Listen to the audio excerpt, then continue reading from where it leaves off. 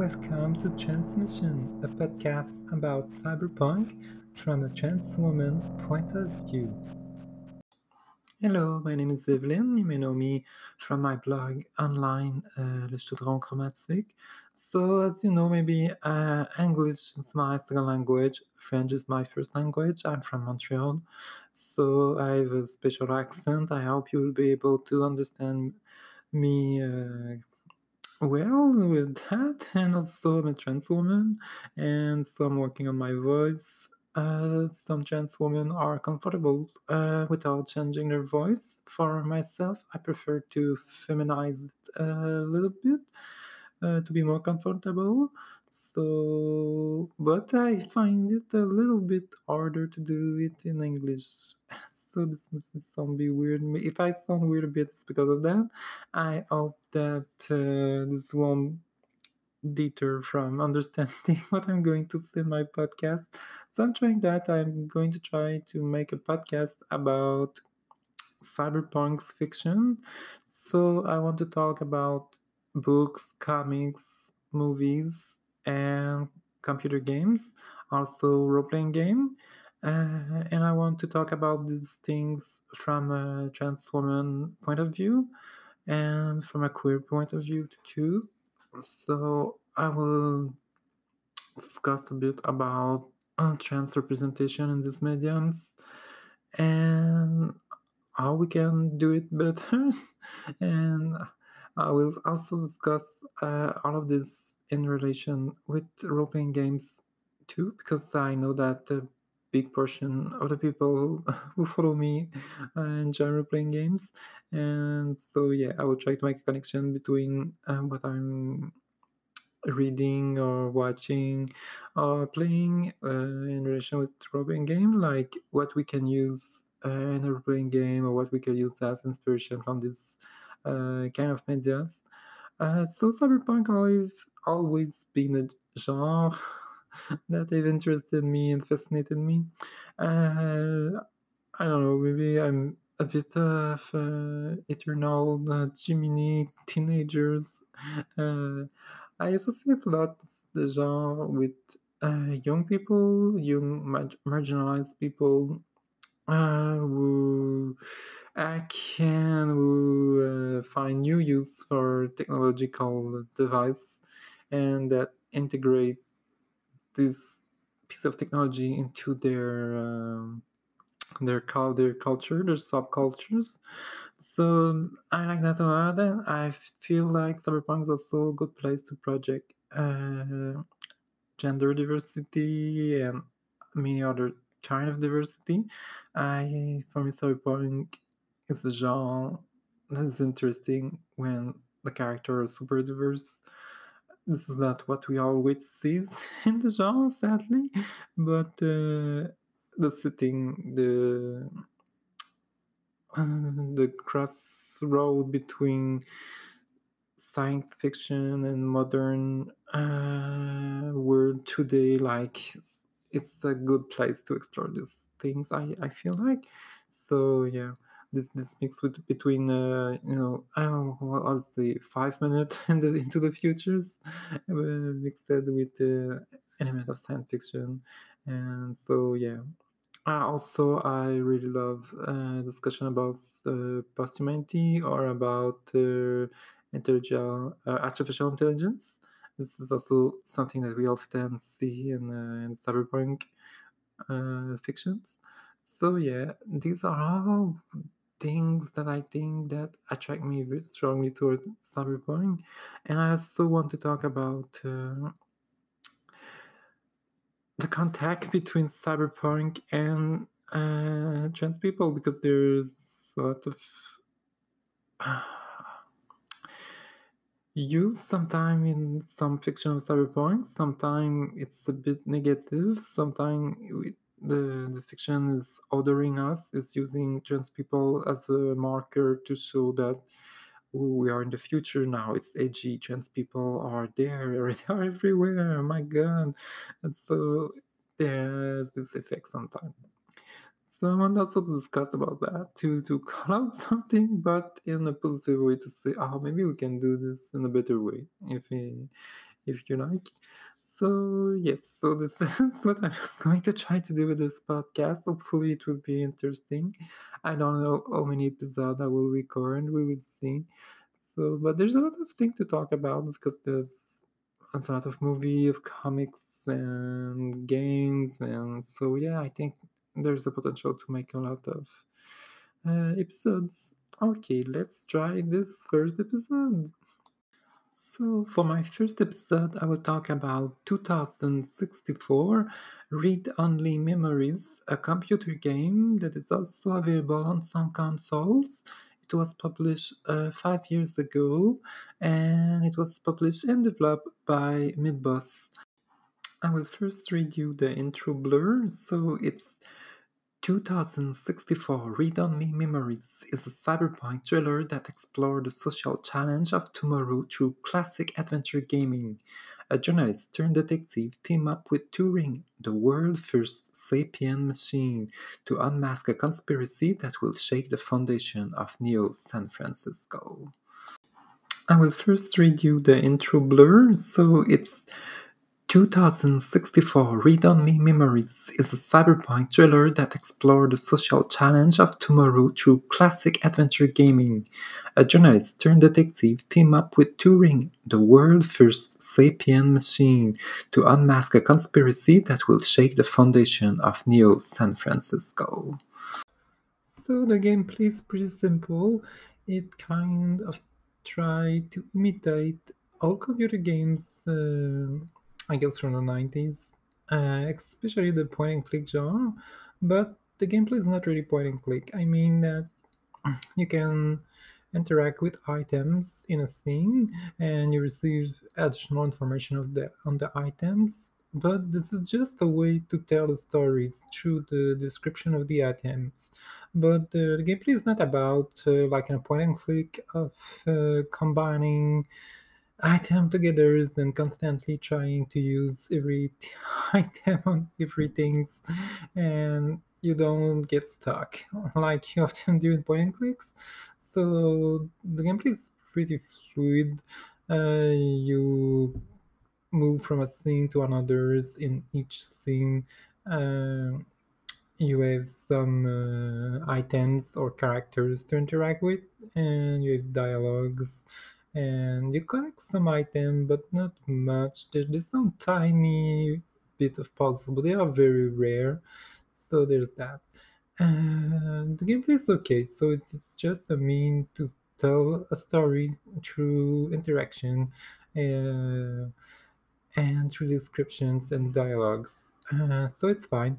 There's an attempt at doing some more interactive gameplays. There's two scenes like that. One is navigating labyrinth, and the others is the same thing, navigating labyrinth while trying to avoid dangerous character.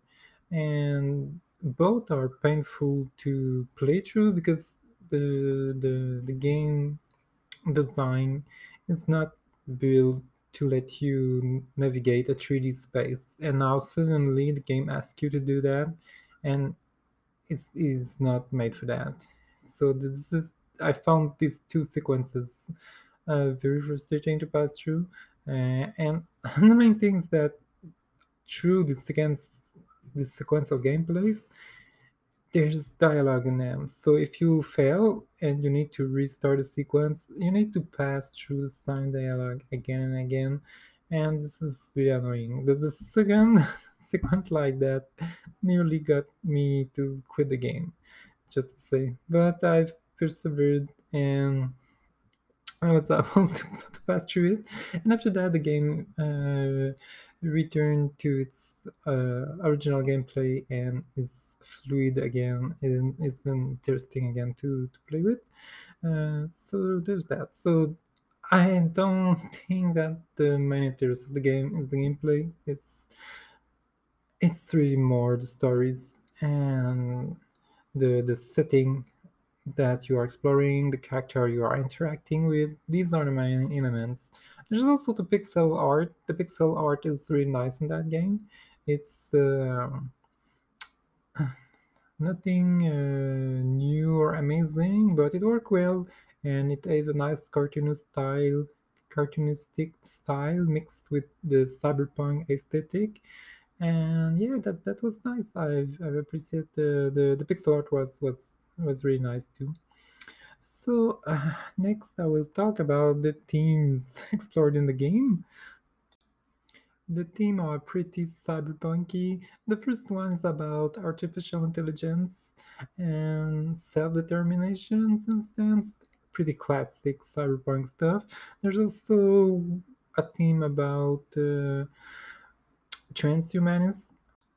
In the setting, you have people that are called hybrids. They are people, human people who have received gene from different animals, and so they are kind of placeholder for trans people or for queer people in a sense because they do a transitions. So they receive these animal genes and they go through a process of transitioning from human to hybrids, and they have their own community, their own codes and stuff, and they are discriminated against by anti-hybrid people. So yeah, this is also kind of a classic cyberpunk theme of exploring a marginalized community of characters. Sometimes they are, in some setting, it's augmented people. There it's you have the hybrids, but you also have the augmented people. Yeah, some character with Cyberware mentioned that when the Aethers will be done with the hybrids, they will come for them next. So there's some solidarity between cyborg and hybrids in the setting. That was an interesting touch. Uh, is it is it a good exploration? Is it a good of these themes? And I don't know. It's a metaphor, so I think that metaphors are limited because sometimes they work, but sometimes they follow their own logic. So there's some moment where the metaphor is an exact metaphor for trans people, but sometimes the metaphor follow its own logic and it's about the reality of this hybrid character with different gene and them being going to the gene clinics and stuff like that. So you cannot say that they are always the metaphor of trans people or of other minorities. What I would have liked in the game is if there was a character that clearly identifies as a trans character that discuss with an hybrid character to have the the metaphor character exchange with the real life character. Well, it's from a real uh, community minority, or so I think this would have been interesting. There's maybe a character with strands in the cast of character, but it's not clear. It's not something that is explored by the game really. So yeah, but overall, I thought it was okay. There's nothing that offended me with the hybrids, uh, except maybe the attitude of one of the characters. But I will talk about this when I talk about characters. So yes, and as usual in cyberpunk's fiction, you have also the theme of information, or information is shared, or information is controlled, and all can be free. So there's always this theme. Overall, yeah, the theme were nice to explore, even if the theme of the AI is a bit old and overexplored. I thought that the character of Turing through which you explored the theme was refreshing enough to be fun to interact with. So, speaking of the characters, I will go through all of them a tiny bit. The first character you encounter is your own character in a sense. So, your character is neutral point of view character. You don't know much about them except that they are a journalist, that they've done investigation journalists before, and that's pretty it. One character uh, say that your character is a sister. There's that, but you don't know much about her or about your relationship with her.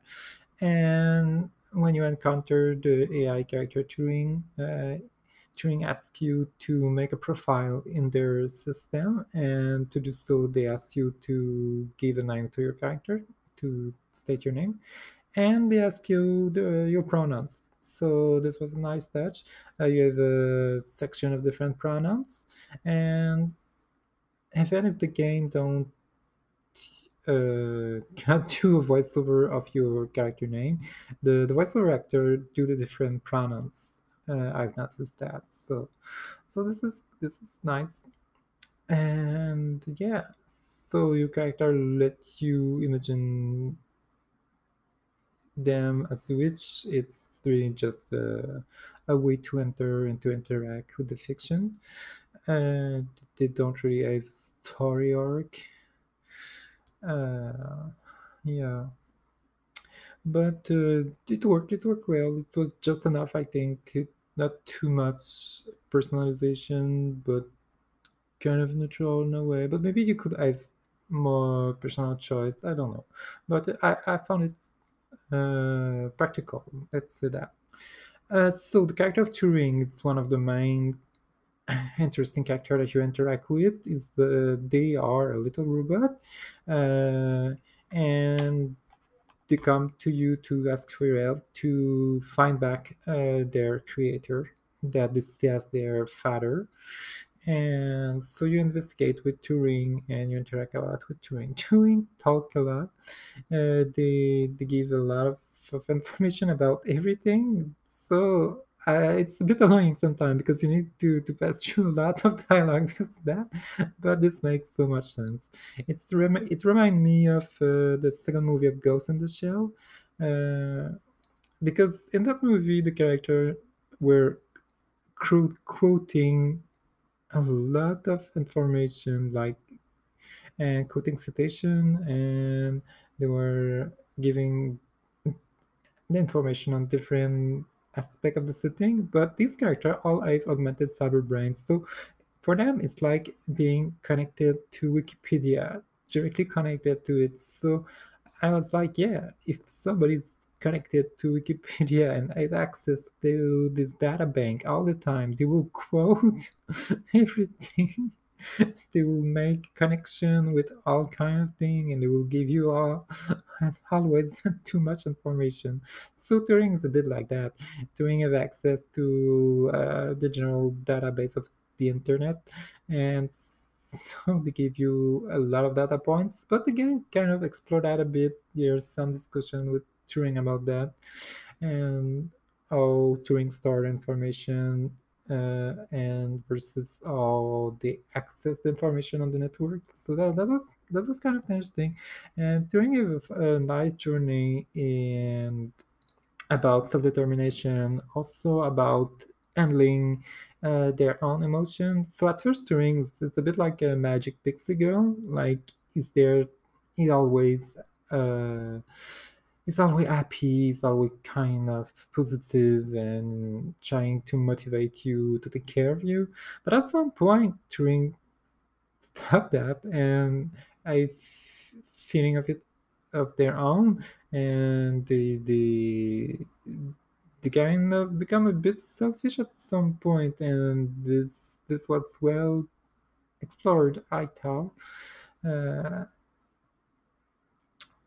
and what else? Oh yes, there's also the theme of mournings, of losing your parent. It was well explored too, with the character of Turing.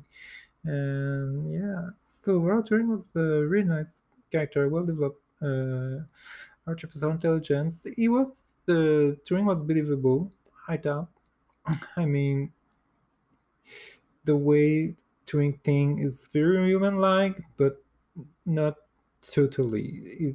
You see that they are a AI construct too. So, and there's also reflection about that through the game. Like there was the first version of Turing that the creator Tao, she was too manipulative, was too trying to please him, and he disconnected her, uh, that AI, because of that, because he wanted to make an AI that don't try to manipulate people in a sense. So there was a lot of reflection and interesting theme explored with that character of Turing. Yeah, and you grew attached to them. Also, a nice touch is that as a robot, at first you kind of gender them as a boy with him, but at some point of the story, Turing realized, wait a minute, why everybody's gendering me like a boy? I don't, I'm not really a boy. I don't really have a gender, and so you switch to gender neutral pronoun with Turing, and I thought this was a nice touch. Second character is Tomcat. Tomcat is a hiker. Um Tomcat used they pronoun. They seem non-binary. It's not clear if it's medical transition or just a social transition. But yeah, Tomcat was a great character. I really liked him as a kind of hiker with a positive attitude, but also his, their personality was well explored. That it was not always depicted in the same way. There was also some different mood that Tomcat was passing through. So yeah, the Tomcat was a nice character, but Tomcat was more like a side character that you don't explore that much, but still a bit. Yeah, maybe Tomcat was my favorite character, I think. And there was this little character of Jess. So Jess is a hybrid, and I have some issue with Jess because she's pissed off. She has a lot of anger, and at first, when you interact with her, she turn you back. She school you. She won't school you. She she's very aggressive, and it's obvious that she's kind of the trans character, and I thought this was a bit off-putting. I mean, because I mean it's okay that she's angry and all that. It's just that you don't have the option to approach Jess in a positive way. She will automatically react to you badly, and it feels unearned. Like it can be frustrating, and it can. I don't know. I was worried that some people will see her and hate her and kind of find annoying trans people in the same way. I don't know. But later in the game, she became more open toward your character. But still, I thought this could have been better handled. Yeah. There's also Lexi. Lexi is the cop. She's your she's the ex-girlfriend of your sisters. I thought that Lexi was kind of boring as a character and kind of hard to believe as a cop character. She's too positive, too good. She don't have a dark side. She never abused her powers. She tried to do good things. But at the same time, she spoilers, leave the force, so this kind of makes sense in a way.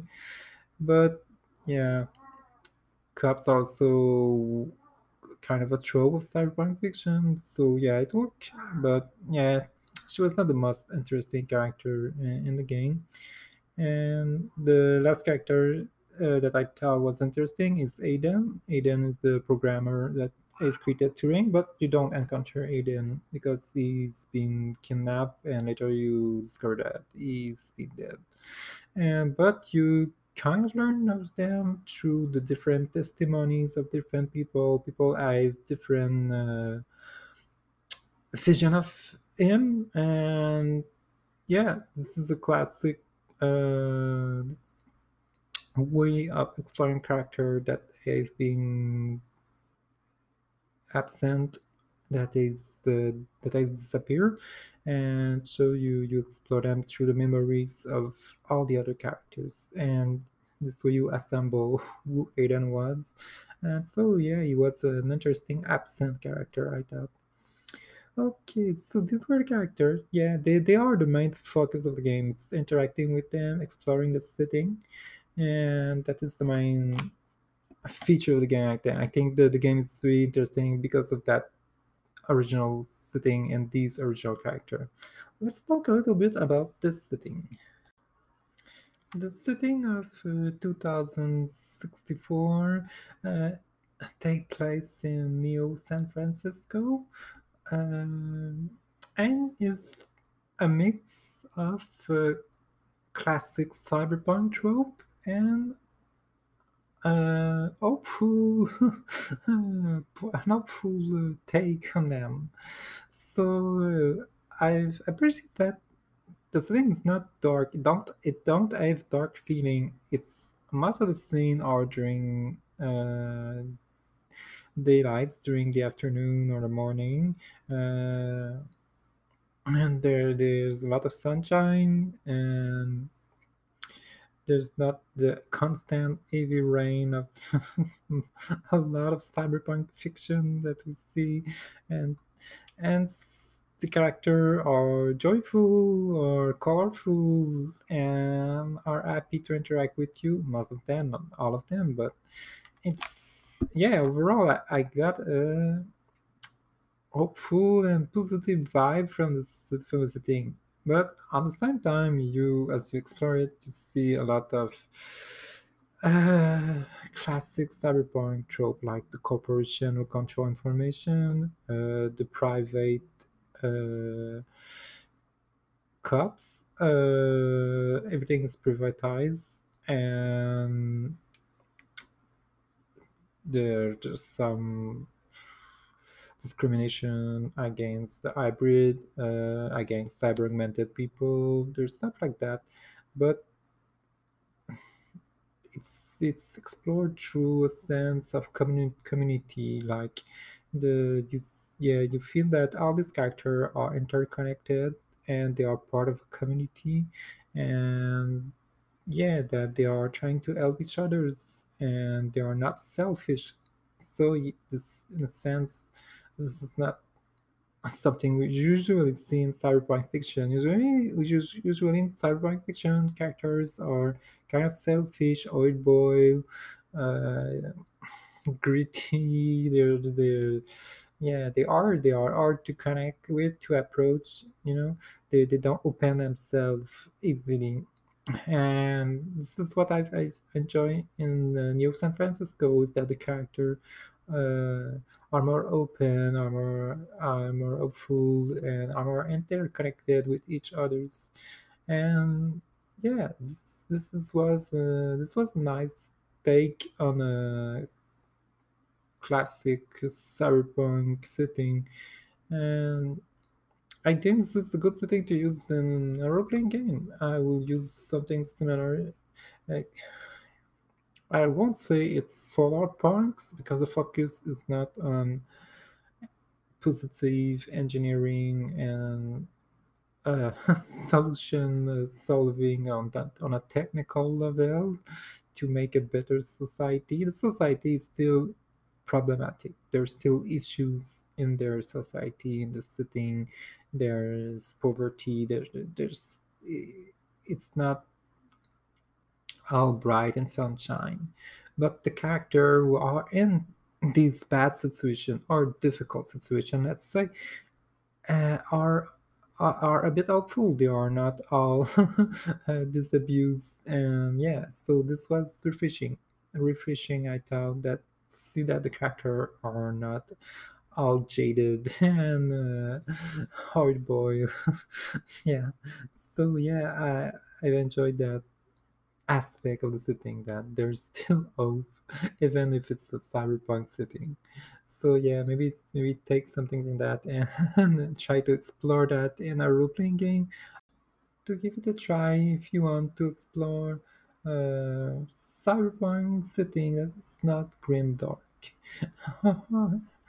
Not all glooms and depression, but it's also kind of hopeful, but still being a cyberpunk setting with very problematic economic disparities. So yeah. So what can we use from that game into our role-playing games to bring it at the game table? Uh, okay, this is some thought I had about the gameplay. I know, I mean, it's not that interesting, but I thought that the way the game tells the story and provide information often is when you interact with an item and you observe the item and you receive some setting information or some colors information, some stuff like that. So I thought that maybe we could have a role-playing game that kind of use that that you describe a scene and you place some items and stuff, and when a player interact with this item, you can provide them some extra colorful information on the setting, or or better, ask them question about that, like I don't know if the character take a CD case and you ask them, did you listen to the CD before, or have you seen an ad about this? Who did you know who liked that music before? Some stuff like that. And so the character can make their own internal dialogue about the item they manipulate and they observe. Um, the challenge, I think, it will be to make the players interact with the item, because usually when you describe thing, the player just ignore it. And so it's not all the player who like to interact with what you describe. Even in the dungeons, a game about dungeon crawling, you describe a room, and it's not all the player that will ask you more information, that will proceed to probe the game master, like how's the table, what is on the table, what kind of wood is it made, I don't know. This kind of information to try to probe the GM to find traps or treasure or hints or clues.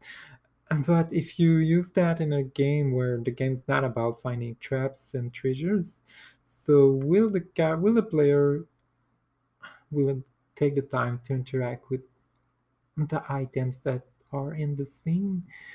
I don't know, but I think it could be a technique that can be used sometime. Maybe not all the time, because I guess it can be repetitive.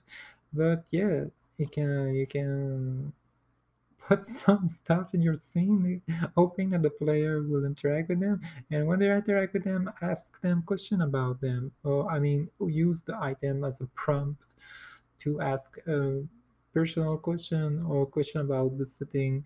Yeah, maybe it's a technique that can be used. It's it's the only bit of gameplay that I think that we can use from that game.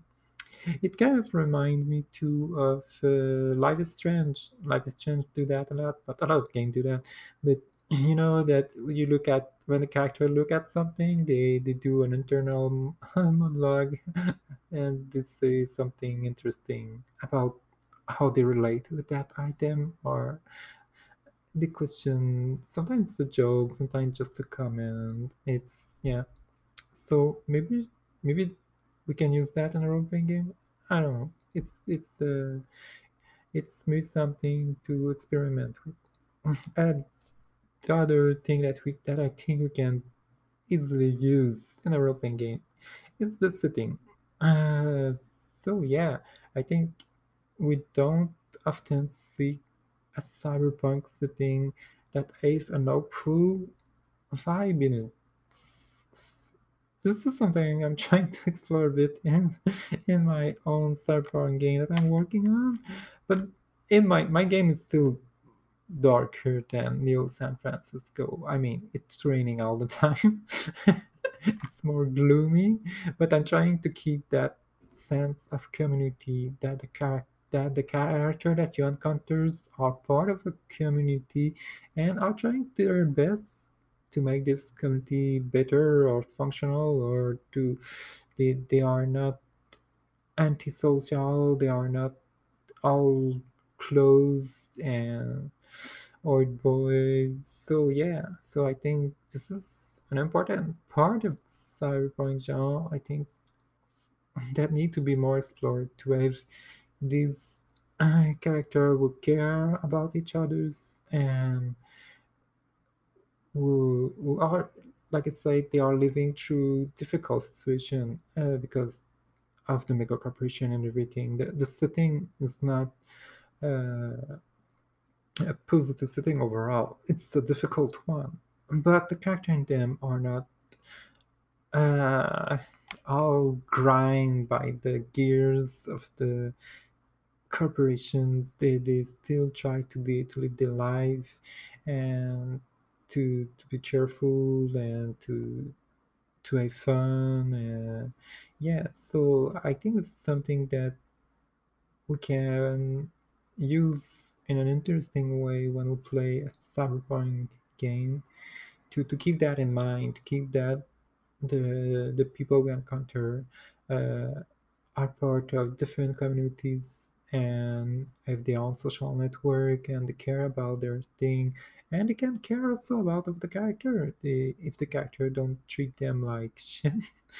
So yeah, um, and yeah, the tone of the setting with there's a contrast interesting between that sunlight San Francisco cyberpunk city and the way everything is privatized and everything is owned by corporation. So yeah, there's also this contrast between that lives seem to be okay and but as you dig deeper you see that there's a lot of injustice, there's a lot of things in the system that create poverty that work against the people. So yeah, there's that too that is interesting I think for a cyberpunk setting. And if we go on if we look at how the game are organized, uh, it's the thing. You have a map, so you have an overall map, and you have different location, and each location has its own set of NPCs and item and teams. Some NPC will move from a location to another, but not much.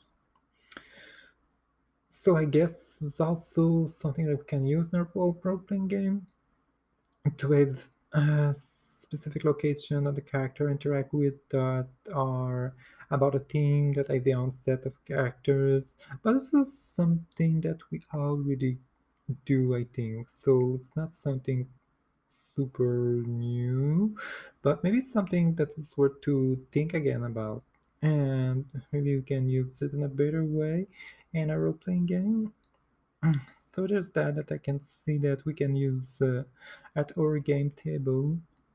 Uh, Somebody could even take the setting of New San Francisco from 2064 and directly use it to play a role-playing game. It's an interesting and rich setting. Uh, the hybrids are interesting, the way the corporation work, the way the privatization happen, the way the ROMs, all the little robots are working and have access to the equivalent of the internet is also interesting. So there's a lot of interesting stuff to explore in our playing game, I think, and that's the thing of New San Francisco, and it's worth it. If I look at the game from a transforming point of view, uh, I've enjoyed the representation in the game. diverse character, and there was diverse gender identity presented through the game. So this was nice. The only thing that I would have liked to see it, like I said, it maybe was the hybrid community interacting with the transgender community.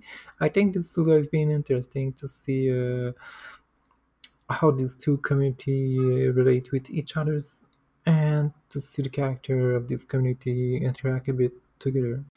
Yeah, I thought that the representation of gender identities was one of the interesting features of that game, that it had diverse representation and positive representation. Uh, for a Cyberpunk game, is it kind of rare, maybe? But yeah, I think this was one of the main appeal of the game, is to explore cyberpunk setting with a positive representation. And overall, I think it succeed. It's not perfect. I mean, nothing is is ever perfect. Uh, but yeah, I've enjoyed it. Maybe the only thing that could have been more interesting is if there was a way to make your point of view character as part of a community, or to make their gender more relevant. But then again, it's hard to make all the options you have in the beginning meaningful. So I understand why they did it like that. Why your character, even if your character have gender identity, like if they are non-binaries or trans or something like that, you don't feel that they are part of a community, or that their gender identity is relevant to the discussion or to their interaction with the other characters. So this makes your character kind of feel of an outsider a bit. But this is how the game was built. It's part of the limitation of the game uh, itself. So yeah, but it was okay overall, I think. Yeah, and sometimes it's better to have a blank state character that you can project yourself into. Yeah. So overall, I was pretty satisfied with the representation in the game. Okay, that's all for this first episode. It's kind of a long episode. I don't know if it will be all long like that. I hope it was interesting. Even if this first one was not super about role playing games, I will try to do some episode directly about a role playing game. Like, I want to talk about Retropunk, that's for sure. I want to talk about also other some small role playing game that I have about that are also in the cyberpunk genre. So yeah, I will definitely talk about cyberpunk games more directly. I will also try to discuss maybe comics and movies, like I said in the beginning. Yeah, there's a lot to explore. I don't know if I will be able to produce an episode a week. I doubt it, because, like I said, it's a bit harder for me to record an episode in English. So maybe once every 2 weeks. At worst, it will be once a month, but we will see. Sometimes I can get very productive, and sometimes I'm not able to produce anything. So I'm maybe not super constant, but it's an experiment. I would see how it go. So thank you everyone for listening, and see you at the next episode of Transmissions. The theme are pretty cyberpunky. The first one is about artificial intelligence and self-determination instance. Pretty classic cyberpunk stuff. There's also a theme about transhumanism. There's a category of people that use genetic modification to have some gene from different animal injected in them, and so they are called hybrids in the game. And there's some people who don't like them because they are not human anymore, so there's some discrimination against them. And the hybrids have also their own community, so they reminded me a lot of the trans people community, but not exactly the same. So, but the hybrids were an interesting way of exploring something from the queer community and the trans community, because there's the idea of the transition. The hybrids start like ordinary people, human, and they go to a process of gene implementations, and they become hybrids. So they do a transition. They are transhuman to, but instead of transitioning through the gender spectrum, they transition through the species spectrum, if we can say that. So there's that. What else? Yeah, there's that. There's also naturally a lot of reflection about how information is shared, how information influence each others. There's that too.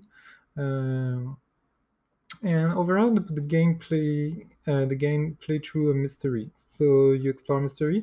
Your character is the reporter, journalist, who was doing investigation journalist before, but now they were kind of not doing it anymore. But since the they are involved in that, they become more like they were before. They're starting to Your character is starting to investigate again, and you are you are accompanying sorry and there's an NPC character. It's called Turing. He's the small robot, an AI. At first you gender him on the mask as a boy, kind of. Is the I think, I don't know, maybe it's the other characters, but not your character. I don't remember quite well. But later in the games, Turing not just realized that people default to him as a boy, and he's not certain if he's really a boy. And so we switched to gender neutral pronouns. That was nice. And your character also, it's up to you which pronouns they use. So at the beginning of the game, Turing asks you to make a profile into his systems, and Turing asks you to determine your name and your pronouns. So you have a list of different pronouns.